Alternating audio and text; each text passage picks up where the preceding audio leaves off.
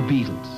Rehearsing, recording, rapping, relaxing, philosophizing, creating. The Beatles.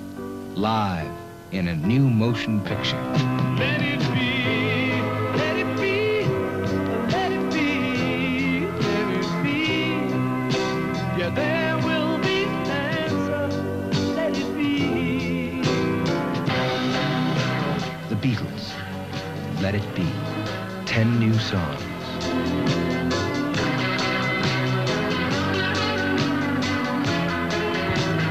Whisper words of wisdom. Let it be. An intimate experience with the Beatles. A new motion picture. Let it be.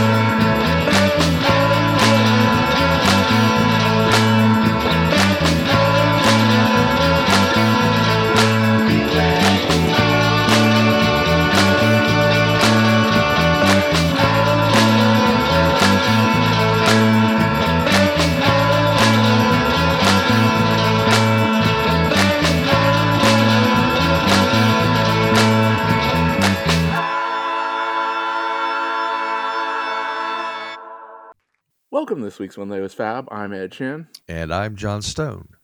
Well, we're drawing ever closer to Peter Jackson's Get Back. It seems like it's right there. Yeah, well, I mean, this week we got a couple things. One which leaves me with a couple of questions, and one which I am wholeheartedly behind. The first is the I've Got a Feeling clip, which came out. Right. Is this one called I've Got a Feeling? That's what George says at the end of it. But, it starts with what is supposed to be a conversation between Paul, George, and John. But each of those three bits of film and the bits of audio were taken from different conversations. Well, two people should have bass and guitar. Maybe we should learn a few songs first. Great. Yeah, with 6 hours, there's no way that he is going to go and Frankenstein conversations all the way through. But just even doing it here is a little bit like, well, I'm not sure what I think about that. There would be wherever we went. But I think we should sort of be like this. Maybe we should learn a few songs. Yeah, first. Sort of Ringo should be near us so we can just sort of communicate. Maybe we should sit up. Then we should get a PA in after about 2 days when we know one and try it like that. Because that's the best bit. We should have a bass and guitar on in one.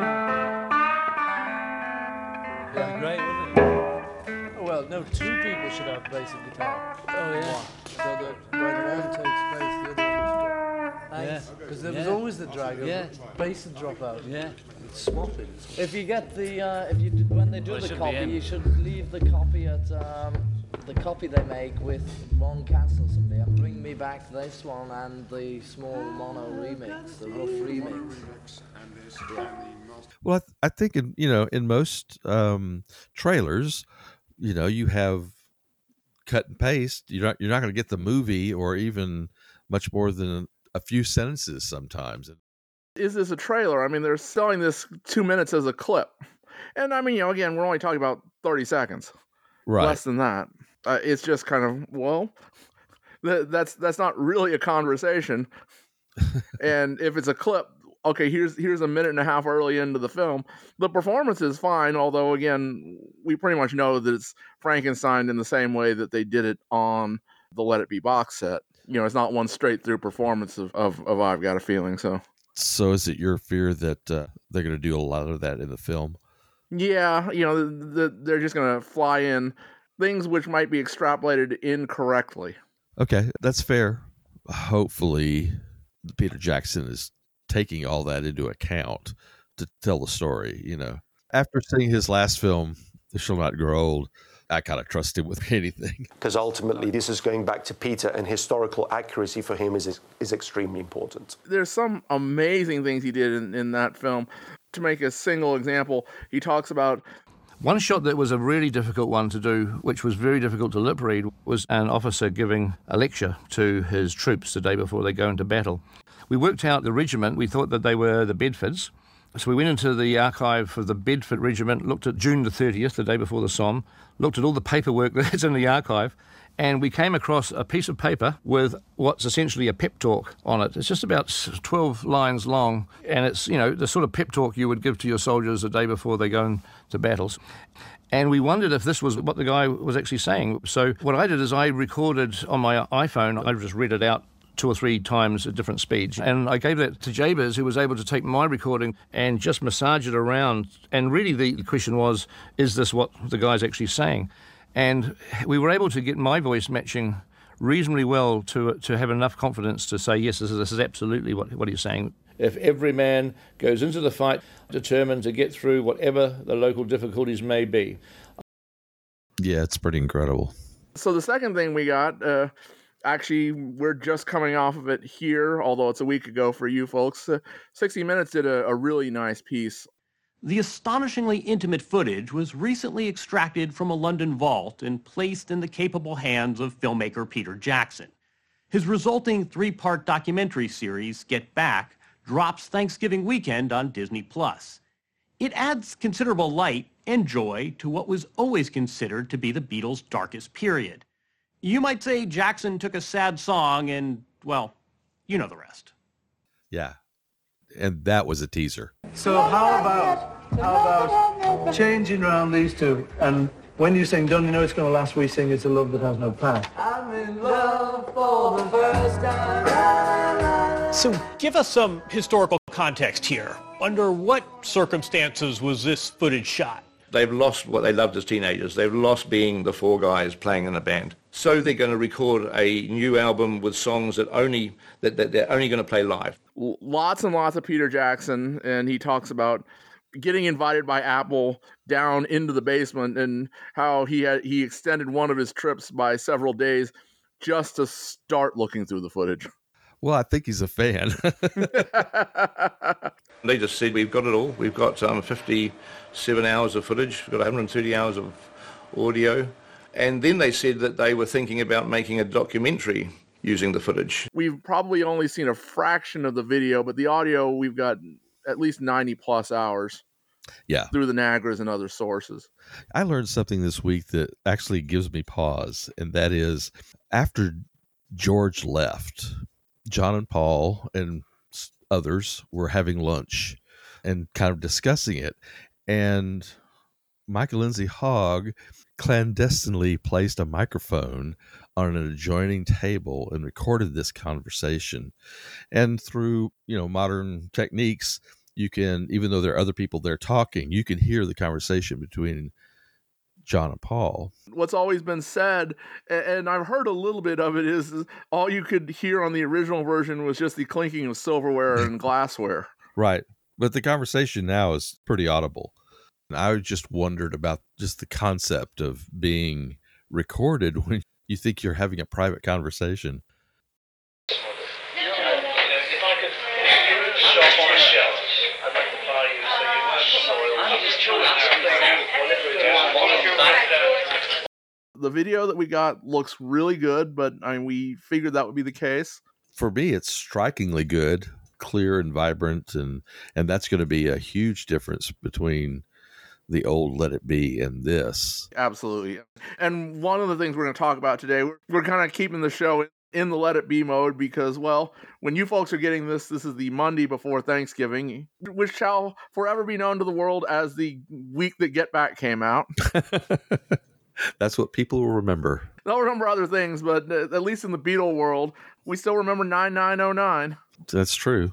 I really am looking forward to it. The footage of Linda and Yoko and Heather in the studio. I mean, we got a little bit of Heather in the studio from the original Let It Be, but it all just looks so great, and just to see them there. Yeah, clearly, what Peter Jackson has seen is that the overall tone of it wasn't at all bad or angry. There's times of tension. There's always times of tension during the creation of something, but that's not the overwhelming tone of these sessions. There's a lot of fun in it. Well, so that brings us to the original Let It Be, the Michael Lindsay Hogg film. It's amazing how much he actually packed in a mere 80 minutes. The original film was supposed to be longer, and it was cut back to where it once belonged. It never would have flown at 3+ hours. UA may have put out a 2-hour movie, but they weren't going to put Let It Be out with an intermission. Yeah, probably not. But that's a pretty short film. And to cut something from, say, 3.5 hours to an hour and a half, you've lost 2 hours. That's a pretty significant chunk. What I will say here is we watch the film now, so you don't have to. Yes, we did. Although this is not going to be our full review. Hopefully we'll actually get the remastered Peter Jacksonized version of the original Get Back somewhere along the way. The Beatles have promised that to us, and I really do hope we get it. Yeah. For all its faults, I actually have a greater appreciation for the finished film as it is. Well, for me, it's nostalgic. That's one of the reasons why they kind of have to do it. Right. This is the thing that came out. This is the Get Back film is, after 50 years of languishing and research. So it's not the same. This is what the Beatles put out in 1970. And, I've heard people say, well, they haven't put the cartoons out, but the Beatles really weren't involved with the cartoons. Yeah, and didn't really like them. So exactly. What's different is this did ultimately have their approval. Yes. They've come close to releasing it several times since the original home video release. I know there was a point, and I think it was in July, when they watched the first cut of the film, which was quite long. That was actually the day of the moon landing, I believe. So they obviously gave their notes regarding the film. And at some point, the idea to cut it, and I wouldn't say cut it, they slashed it. They cut more than half of the film out. And so we get 16 minutes at Twickenham, we get 43 minutes in the Apple Studios, and then the Rooftop is trimmed down to 21 minutes. It's not too far off of the actual division of days between them. Of how it went, yeah. Yeah, probably the most obvious change around time-wise is he has the Rooftop concert as being the last thing. In reality, it was next to the last thing. Yeah, the inside songs were after that, but he uses the concert as being the crowning jewel, which works in a theatrical sense. Well, I mean, that's what I'm saying. He does kind of manage to tell the story. But the cops didn't come and shut down the Long and Winding Road. No, this is true. So did they ever watch that version? Or was it all kind of broken down by then? They clearly eventually watched it. I mean, John says he didn't see the finished cut until the following year when he was in San Francisco. Right. That's weird that would happen. This is a film that he was kind of making. Certainly he had an interest in it, and to not see it until you see it in the theaters is kind of interesting to me. It's a little bit strange, absolutely. But, I mean, of course, John was off all over the world and then into Primal and Plastic Ono Band. He may just not have had the time, well, between that and getting off of heroin. Yeah, getting off of heroin and breaking down. I'm busy. I do believe Paul has commented on seeing the final cut at the time. You mean at the premiere? I think even before the premiere. I think he said he'd actually seen the final cut, but yeah. Michael Lindsay Hogg certainly worked closest with Paul at that point in time, before he just went off to Scotland.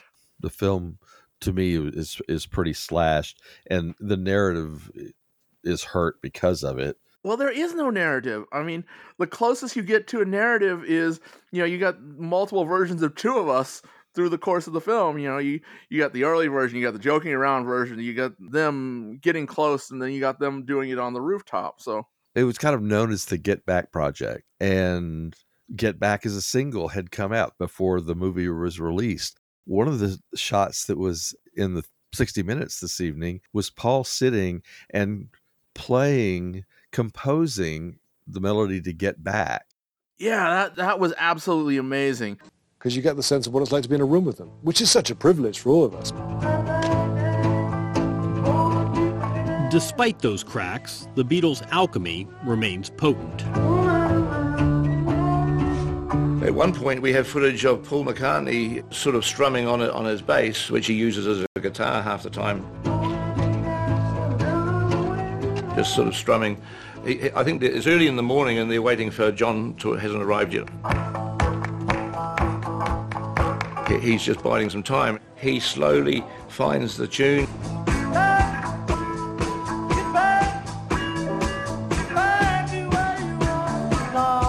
And so you see this song kind of just be plucked out of thin air. He's playing the Hofner like a guitar. Exactly. And George is there kind of figured out, and Ringo already had the little lope that he plays on the drums. Why did that not make the original film? We'll have to go back and listen to the Nagras and find that and see what was on top of it. Maybe they just didn't have a good enough recording of it. But it's clearly on camera. It's as good as anything else from Twickenham. So why you would kind of leave out that Genesis narrative if you're really talking about the creation of songs? Yeah, and in fact, I mean, one of the things that has come up several times over the last few weeks is Michael Lindsay Hogg's editing of the songs. It's just generally weird. He just fragments everything. So musically, there's no satisfaction. Very little. Even though we do see this in chronological order, really when they sit and talk, it just brings the film to a grinding halt. Because they're not talking about the project for the most part. They're not talking about where they're moving forward with the songwriting. They're just talking. Yeah, they do talk about, we've been very negative since Mr. Epstein died, and they do talk about some stuff, which is interesting. But there's a whole section of the film where Paul is recounting home movies from the Maharishi. And it's like, what does that have to do with anything in this film? And so, like I say, we're not going to do a point-by-point deep dive into the film, but we did sort of pick 5 moments, either good or bad, and that's one of my moments. Is it's interesting to hear Paul talking about the Maharishi, and he tells that story in almost the exact same way he'll tell it in Anthology 25 years later. Right. John, you said that you thought he'd slip you the answer when you went up in the helicopter. Well, okay, and it's great that we've now sort of seen that footage and understand what he's talking about, but what does that have to do with Let It Be or Get Back? Of all the things that obviously were cut out, to put that in is like, that's weird, unless there is a certain tone that John takes while Paul is recounting the story, which is almost mocking. But not really. I mean, he kind of gets what Paul is telling him. Yeah, there's some shared experiences, but there's that whole thing where John just goes, Well, this is true. And the fact that Michael Lindsay Hogg chose to put the dig a pygmy comment before that, it's like, how do these pieces go together? Yeah, almost makes you wonder, what came first. Was it on the record and therefore he kept it in the film, or was it in the film and it got put on the record? At neither time is that part where it should be. It's not where it should be in the film, and it's not where it should be in the soundtrack. That's one of my negative moments in the film. The whole Twickenham section is, there's a couple of good moments, but it is pretty dour. Yeah, although one of my personal favorite scenes is the up-tempo Two of Us. Because it's fun, and it should be there. I like the fact that it's there, and then the final version is there. Well, I mean, that's kind of the only through line that Michael Lindsay Hogg keeps. We get several different versions of Two of Us. And then here's the finished one. Great. Right. Starting at the top, Paul playing that piano piece and George and Ringo hanging around just looking miserable. That's not a way to start this film out. Well, that's the first day, right? But still. Okay, it's the first day after January 1st in the morning. I mean, this is a completely new thing for them. I'm not surprised that Ringo in particular looks kind of like, I'm not awake yet. And then there's that weird cut. You know, you show them sad, then it shows them making faces, and then it's back to them being sad and sleepy. Yeah. I take the making of faces as them kind of mocking the whole mop top thing. Here's a camera. All right, smile. Yeah. So my second sort of negative moment, what's with showing us George getting shocked with the microphones? Granted, there is a history of Beatles video where George gets shocked, which is ironic since he was the one who actually had some electrical training. But Right. still, it's like, do we really need a minute and a half of George grabbing these microphones and, well, let's try this, let's try that? Maybe him getting shocked on a regular basis was well known amongst the group. George always gets shocked. In fact, it's in Yellow Submarine. The other one that we hear a lot about was that dreadful day in Cincinnati where it was pouring down rain and George reached out and got shocked off the microphone. I don't think we have video of that, but we certainly have audio of it. Yeah. But still, from the point of view Of moving the story forward. it makes no sense to me. I will say that when they went through Maxwell's Silver Hammer, Mal doesn't seem to get the beat. It's like, this is weird. And I like the fact that even Paul admits right here at the beginning, this is the corny one. This is the corny one, yeah. The others weren't tired of it yet. No, at that point, it might have just been part of this show they were going to put on. Maxwell's Silver Hammer, and they're doing whistling and all this stuff. I don't know. The bit of Across the Universe we get is really kind of unnecessary. Right. The only reason why it's on the soundtrack is because of that piece. But that piece is not the song that's on the soundtrack. And it's really kind of pressing. It's slower and John doesn't really remember how it goes. yeah. And Paul is adding his ideas, but it's not together at all. Wouldn't have been something I would have picked necessarily. But we got Across the Universe on that album because of it. And in fact, we got the little bits that are in the box set. And those are actually more interesting than what made the film. Yeah. Another thing that I've noticed in the film is that there are cuts in there that don't match what's being played. He'll just put in a piece with John, and John is clearly singing, but John isn't singing on the film. And that has always irritated me. Well, but I think Peter Jackson's going to be doing the same thing, at least to some extent. I haven't seen any of that yet. You had commented, why are there all these shots of cameramen? Well, one of them is to cover up the fact that George is not saying what George is saying. They flew in George as saying we should learn some songs, and you can certainly see George starting to say something, but yeah. The Octopus's Garden bit, I really like that. Yeah. To see John get behind the drums. George is teaching Ringo passing chords. The whole little thing with George Martin leaning on the piano and kind of listening in, and Paul walks in and is like, what's going on kind of thing, and playing this new song, and Ringo says, oh, it's terrible. And I said, oh, no, don't be like that. Which also makes me think of Ringo's Boogie Woogie piano bit. I really like that. That's a lot of fun when Paul's playing and Ringo comes up and starts in on the Boogie Woogie thing. Morning, Paul. Good morning, Rich. How are you this morning?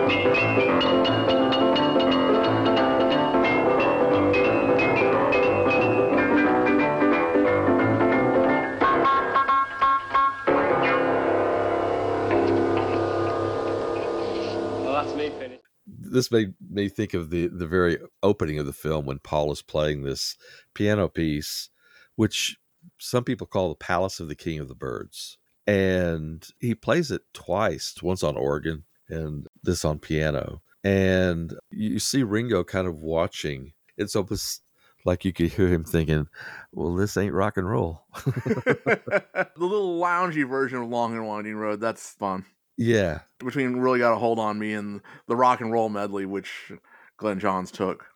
And don't you think that Susie Parker is more developed? It's almost there. It's just messing around with some lyrics. Why it not only got dropped, it never got picked back up again, even as a solo song. Yeah, that's a good question. Maybe they didn't really want to write a song about a prostitute. I don't think that would have stopped John. Well, we're just writing songs about lesbians and prostitutes. Exactly. Two Barrel Boys. Anyway, yeah, I also thought, listening to I Me Mine, it was very flamenco. Well, which goes along with the Spanish guitar break that we talked about. Yes, and I've read that since it wasn't going to be used on the record as it was currently formed, George and Derek Taylor had decided they were going to write a musical about the whole wackiness of Apple, and they were going to call it Hey Man. We're still trying to get a film, The Longest Cocktail Party. Yeah, that would be great. And in the film, you can hear George say, I don't care if you don't want to use it in your show. George was clearly getting fed up at that point, and really, we talk about John. Now, John is spaced out through a fair deal of what we get and Let It Be, but George is still really the quiet one through the majority of the film. Yeah, well, maybe he was just trying to save up his anger. And in the context of the film, the argument doesn't make much sense. Yeah. I really, really, really hope we get either in film from the Niagaras or from the clandestine recording the "see you around the clubs" comment. Yeah, it's weird that that's not on film. Why wouldn't it be? Maybe George picked a moment when the cameras were down to walk out, but the mics still probably would have been running. They just seem to be filming so much, though. I don't know. Or maybe right before that, George says, "Turn the camera off." Could be. And then the last comment I want to make on the original film, the rooftop is well presented. That's what we've seen the most of, and those are the clips that come back around frequently. A really pretty good job was done with the editing and putting it together. Except, where is Billy Preston? Well, even on his leads, they don't show him. In Get Back or Don't Let Me Down, he's not there. It's like, wow, they put him on the record, the Beatles with Billy Preston. Billy seems to be mostly on the back camera. Well, he's slightly behind Paul. The majority of the new footage we've seen is from the rear. And you do see Billy turning around and looking into that camera. And maybe they just chose not to use much of that. Well, I was just thinking, that when you're watching it, and it clearly is the piano lead or keyboard lead, he's not filmed. There's nothing. And then the next song is I've Got a Feeling. And right in the middle of it, they put an interview with a guy on the street. Yeah. Like, wait. Poor Billy.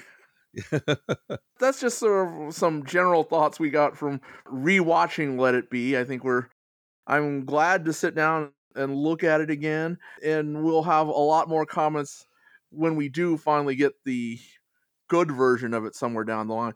It was nice to watch. I hadn't seen it in quite a while. I'm really looking forward to Get Back, and it'd be interesting to see what my feelings about Let It Be will be after I've seen this other stuff. Because surely there are going to be times you're going to be like, how could he have left this out? I think Peter Jackson was exaggerating when he said he's going to repeat no shots. I mean, we already know that's not the case because there's only one camera filming them going into Apple. Right. And so, that footage is definitely being reused. Is it? Well, in the 60 Minutes piece, they show John and Yoko going through the basement door And then in the other trailer, we see George going in through the front door, and that's all exactly the same footage. Right. And one other thing I did want to mention that we learned from the 60 Minutes piece, through the clips they show, there are definitely going to be titles put on screen telling you where we're at. You get a date, you get a song title, maybe even a time, I would guess. Ah, so that'd be cool. You see that as markings that they've already put into the movie. Do you know what font they use? Well, we could figure it out, I'm sure. Yeah, right. If I had to guess, they probably use the Let It Be font. But that would make sense. So, all right. The other thing we wanted to talk about this week is kind of the between period, because there were a couple months after the end of Get Back and before Abbey Road started. They did some recording, and they were at least thinking about what they were going to do for the next project. There was a lot of stuff in not only their personal lives, but in Beatle world as well, that really played a part in how it all ended. And, what was really going on was right at the end of the Get Back sessions was when John met with Alan Klein. And that meeting kind of drove the next couple of months, really. Apparently, we actually see the first real mention of Klein in the Get Back footage. Oh, that'll be delicious. Someone had commented on that his name comes up for the very first time towards the end of filming. I think that maybe the feeling about the Get Back sessions was colored by the weeks afterwards. I wouldn't disagree with you.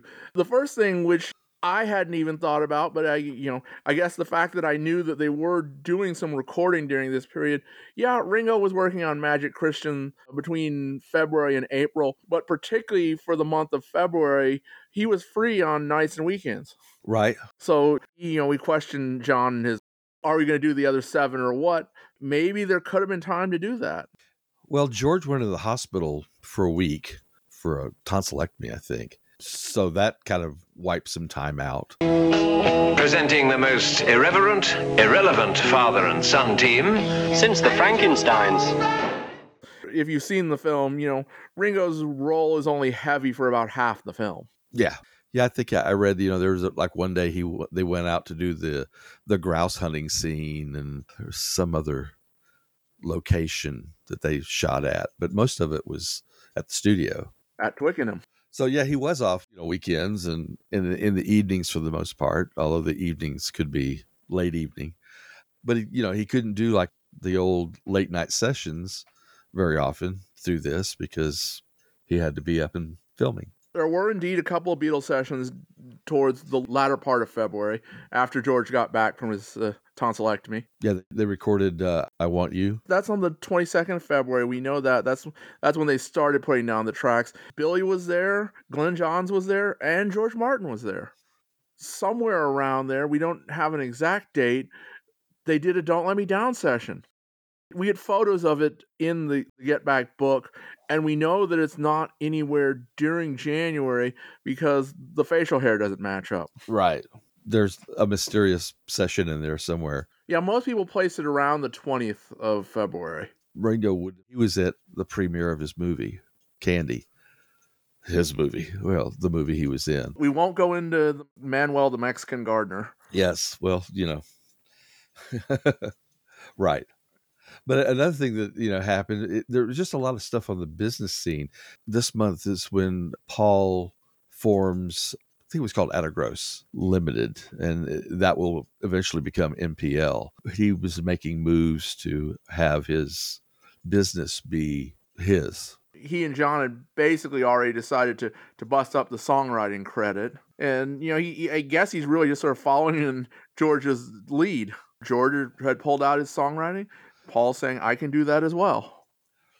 Right. Although, Paul was contracted to McLean. Yeah, that's true. And would be for a while. It was just the first step for him to protect his interests, let's say. In the next couple of days, Paul would get married. Yeah. And, maybe he was already thinking, that's the way around it. Paul and Linda McCartney. Could be. Right at the 1st of March. He produced Goodbye for Barry Hopkins. That's a great single. And at the same time, John was performing. On the second, he did the Cambridge 1969. Calling it a concert is slightly generous, but right. It was a performance, and it did come out. It was the whole second side of Life with the Lions. I think so, yeah. And then in mid-March, Paul and George played on Jackie Lomax's Thumbing a Ride, which Paul was producing. Also, Billy Preston played on that. It's interesting that Paul and George were really sort of still hanging out together and playing together. You know, we think that, there was all this trouble going on between them, that they weren't happy with each other. And, it's still, you want to come along to the session? Sure. I don't think Paul, he was angry at anybody. He wanted the band to keep going. That's where his conflict was. Yeah, but it would get worse, but George was not a fan of Paul McCartney at that time. I don't think it was reciprocal. I think Paul had a view that would have easily included George. George just had a resentment. And he's still 6 months older than I am. Still will be. And so they did that, and then the next day, Paul thinks, hey, let's get married. Paul actually marries Linda. George was invited to the wedding, but circumstances kept him from it. Yeah, they got busted. As George says, they decided to bring their own. Because he says, I'm very meticulous. I have, my shoes in the closet. They go there, and my pot goes there. Goes in the pot box, yep. Yeah, and that's not where they found it. So I like the description in Anthology. George pointed to a piece that was this big, and it's a little square. But they found another one in the boot that was this big, and he's holding up both his hands. To show you how weird things are, after the ceremony, Paul goes back to the studio that night to continue to work on Jackie Lomax's single. Which slightly puts a lie to his he and Linda never spent an evening apart, because Linda was at home, and we know that Paul didn't return until fairly early in the morning. Right. I do know that shortly after that Paul and Linda and Heather, they took off for America. For New York for about 3 weeks. So then a week later, John had actually been trying to marry Yoko for a little while, as described in the Ballad of John and Yoko. But the actual date that ended up happening is the 20th of March. Right. Very well documented. Then they flew off to Amsterdam, and they had their bed in. Oh, and one thing, just briefly going back to we were talking about the black bag conversation. There's another black bag conversation in the film where Paul actually mentions that John will be off in a black bag in a little while. Yeah, as it was being discussed, maybe John tried to talk them all into doing it. And that actually would have been kind of interesting how that ended up happening. Yeah. So they were off and doing their stuff. This is the period of time when John and Yoko was burning bright with the bed-ins, and they'll soon do Give Peace a Chance. I mean, it was... And I think right around this time, they sent out Acorns. After they returned to London, that was when they sent out the Acorns. I was just thinking about, I've got a oak tree out front, and, eBay... Then we move on to April. After Paul and John return, Get Back was released as a single on the 11th of April in the UK. This is right at the point where the fight over NEMS basically was going on. They were putting up shares from their companies in order to buy the interest in NEMS. And it was at this point that John discovered that Paul had bought extra shares along the way. And it really bothered him. McCartney had was reported that he said, I had some beanies and I wanted some more. Well, and that would in fact be an issue all the way through. I mean, that was why Paul didn't attend the Rock and Roll Hall of Fame induction, was not this instance, but a similar instance where it's like, he had negotiated extra shares out of Capitol. Yeah. Yoko and George and Ringo were like, no, that's not right. Not how this has ever worked, for sure. That is also coloring kind of what's going on with this in the background. John is going to write the Ballad of John and Yoko and ask Paul to record it with him. At this point, they really were having issues with each other, business issues with each other. very much. And when you consider on April 2nd, they find out, and on April 14th, they were recording this song. Yeah, I would like to know what that conversation was actually like. I mean, Yeah. Paul tells the clean version, I was at home and John rang me up and said, we got to record this thing now. And maybe that's the kind of guy John was. Instant Karma and all that. Right. But unfortunately, Michael Lindsay Hogg wasn't there to play on a microphone somewhere. Debug their phone. And when asked whether he cared, George responded, "I don't care. It's not the ballad of John and Yoko and George." Right. So there were, several sessions. Throughout the month of April, there's another overdub session for I Want You. Right. And it really seems to be taking shape by that point, I think. Yeah, I think so too. What came next was the recording starts for Oh Darling, and more work on I Want You. And Old Brown Shoe. But it was on this day that Paul officially refused to add whatever shares he held into the attempt to get the publishing or their control. So he completely removed himself from that effort. Now, there was another issue. And then I think shortly after that, John changed his name. Yeah, although it turns out in Britain you cannot remove a name. So it was not John Ono Lennon, but John Winston Ono Lennon. And there were not 9 O's between him and Yoko. Oh, well. He said he changed his name to get 9 O's between them. And it's like, well, it doesn't quite work. Well, if it works in your head, it'll work for you. It's all conceptual. Under the sea, in an octopus's garden, in the shade. At the end of the month, they did Octopus's Garden, and then they worked on You Know My Name. But they were hanging around, and they were doing this recording. We don't really know where they were thinking these recordings were going to go to. Yeah. I mean, Abbey Road really kind of wasn't an idea, but while we say that they weren't thinking about them for Get Back, were they? At one time, they were planning on having these songs. Well, that's what I'm saying. The end of April of 1969, what was their thought on this material they were recording? Right. I just don't believe they were thinking of the next record like it became. The songs that they were recording were songs that they had worked on during the Get Back sessions. Through the Get Back sessions, but yeah. They were doing overdubs. They were putting extra instruments and vocals on them. So it was not of the Get Back project. You Know My Name, look up the numbers, certainly not something that would have fit in the Get Back project. That one, I don't know. I Want You, well, they did just 30 seconds of it up on the roof. I Want You as a concept. It could have fit. There's no orchestration in it. There's a live feel to it. Particularly if you take the Moog and the white noise off, which right. You put an organ part in there. And in fact, the early versions that we get in the Abbey Road box very much could be played live. Right. Well, and the Moog didn't come in until late in the session. Yeah.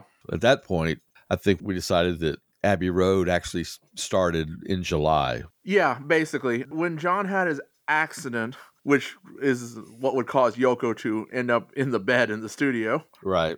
That, to my mind, is basically the start of the Abbey Road sessions. It was during that hiatus, I think, that Paul either called up or just talked to George Martin and said, look, we need to start the next project.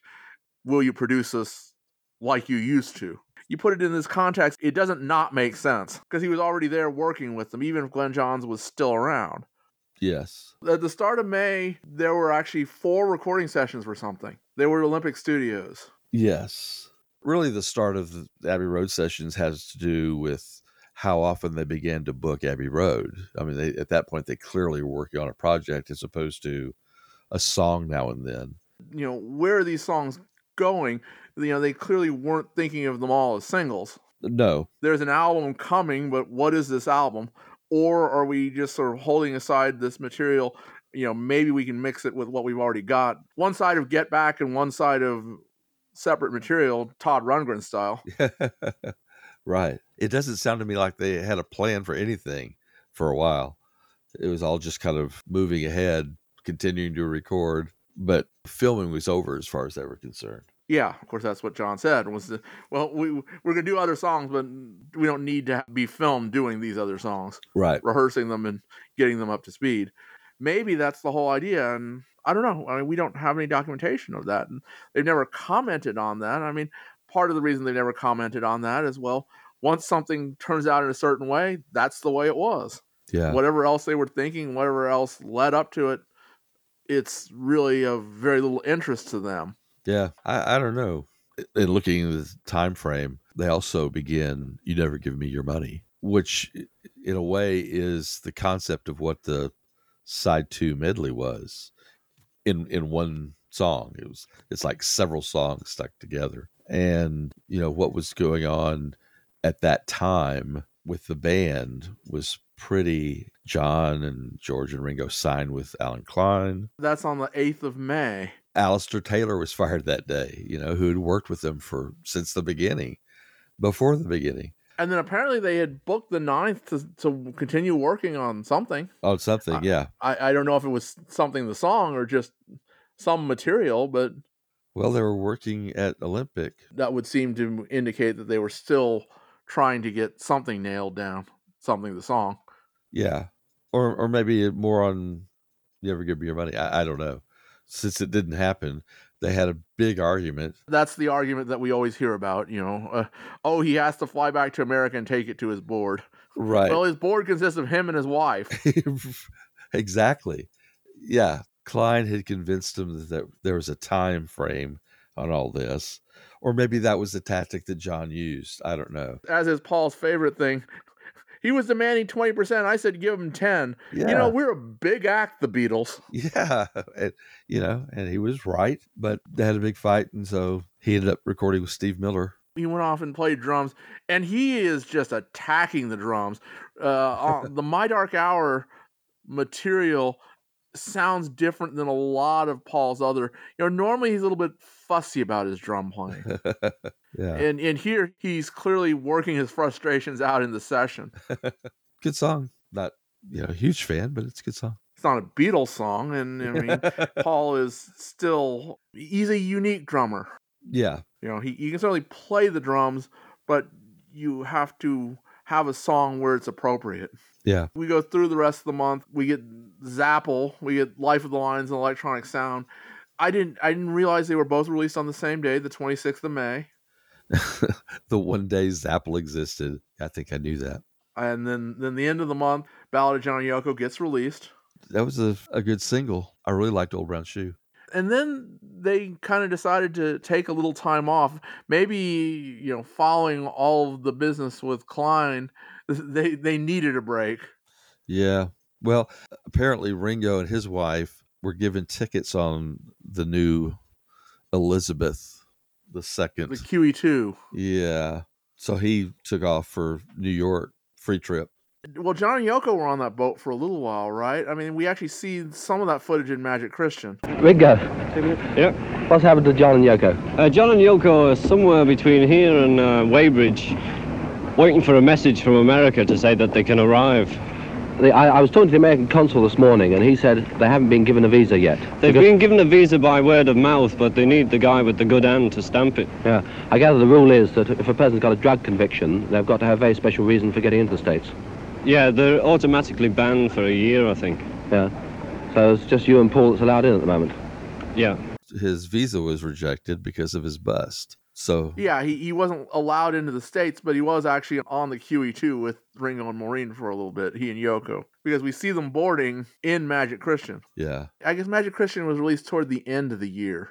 So that would have just been sort of a pickup shot. She watched all the celebrities boarding the QE2, and we can use this in the film. Yeah, it came out, I think, in January of 70 was when all the publicity for it was. Principal photography had been done, but they certainly could have been, doing some pickup shots, because that was absolutely when that happened. Yes. Then they already knew that they were going to cut to, the topless women down below. with the oars and such. Smash cut to the galley.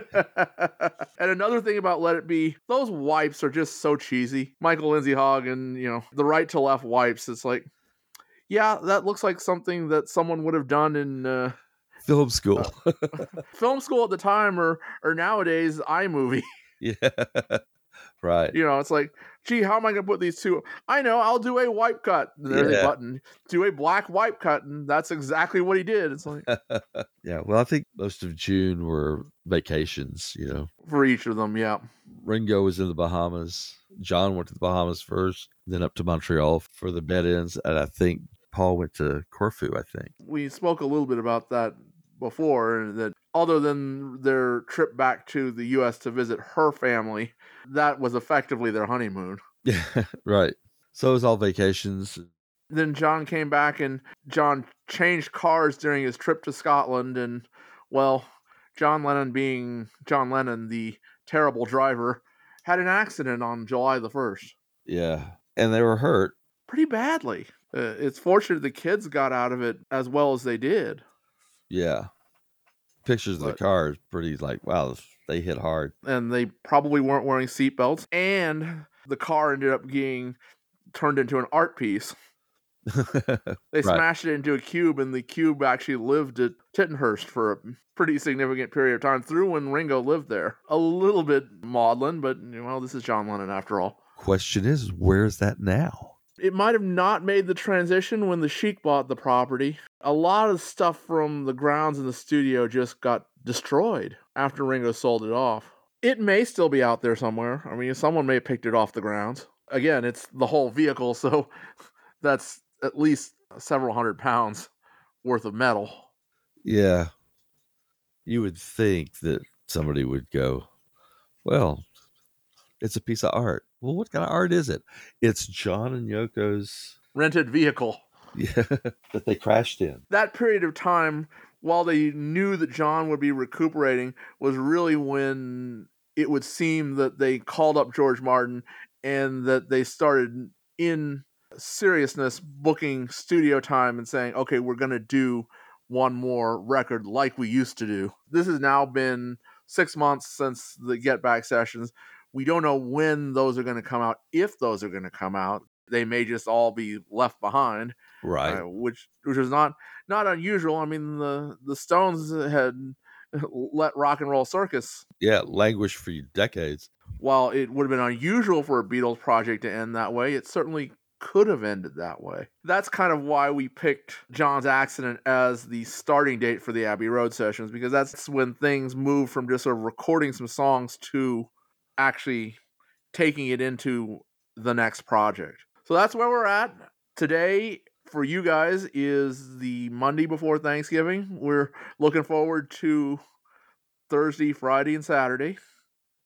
Yes, absolutely. We're going to try and get something together for next Monday, at least some impressions, and then we will get some other folks with us as we go through the film in significant detail. Good plan. Yeah, I think we're probably going to be running on Get Back at least through the end of the year. Sounds great. We'll do the Christmas album at Christmas, right?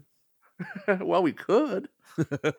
Okay. Although we're not getting the Christmas album. We already got the singles. What, that was 2 years ago? 3 years ago? All of this runs together. Yeah, it's a long history. I wasn't going to, but I did end up buying that box. Yeah. I haven't played it, but I did end up buying it.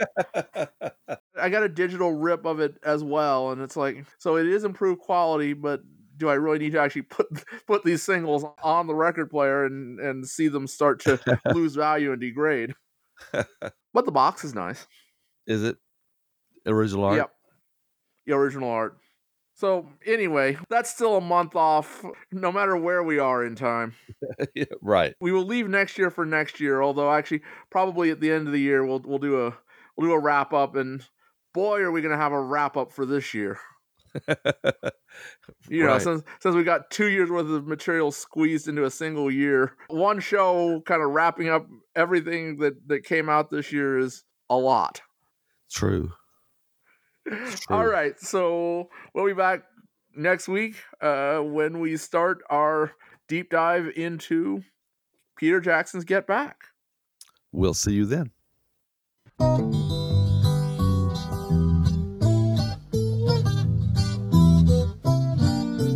Subscribe to When They Was Fab on iTunes, Podbean, Stitcher, or wherever finer podcasts are found.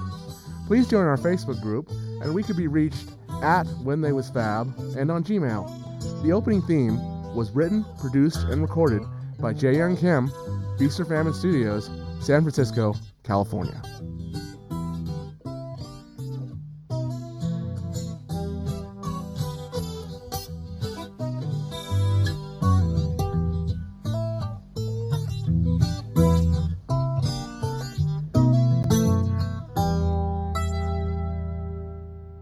He wasn't doing us any good. I mean, I think it's been proved now. You know, this guy's been in jail for tax evasion and fraud and selling not-for-sale records. I mean, he peeled all the stickers off. You know, I mean, do you believe that? And he got $5 million off us the first year he managed us, and he wanted more. And so it was all very crazy. And I was trying to just fight for us. And if there's a decision to be made, then like in any other business or group, you have a vote, you know. And he was outvoted 3-1. And if he doesn't like it, it's really a pity, you know, because we're trying to do what's best for the Beatles as a group or best for Apple as a company. So there was an awful lot of funniness going on there and stuff, and it was very tough just to keep your head above water, honest. I mean, one of these days, if the story ever gets told about some of that insanities, I mean, you've seen that Apple to the core. That's nothing compared to what really went down. I mean, it was incredible business stuff on the backs of menus, and all sorts of deals were done.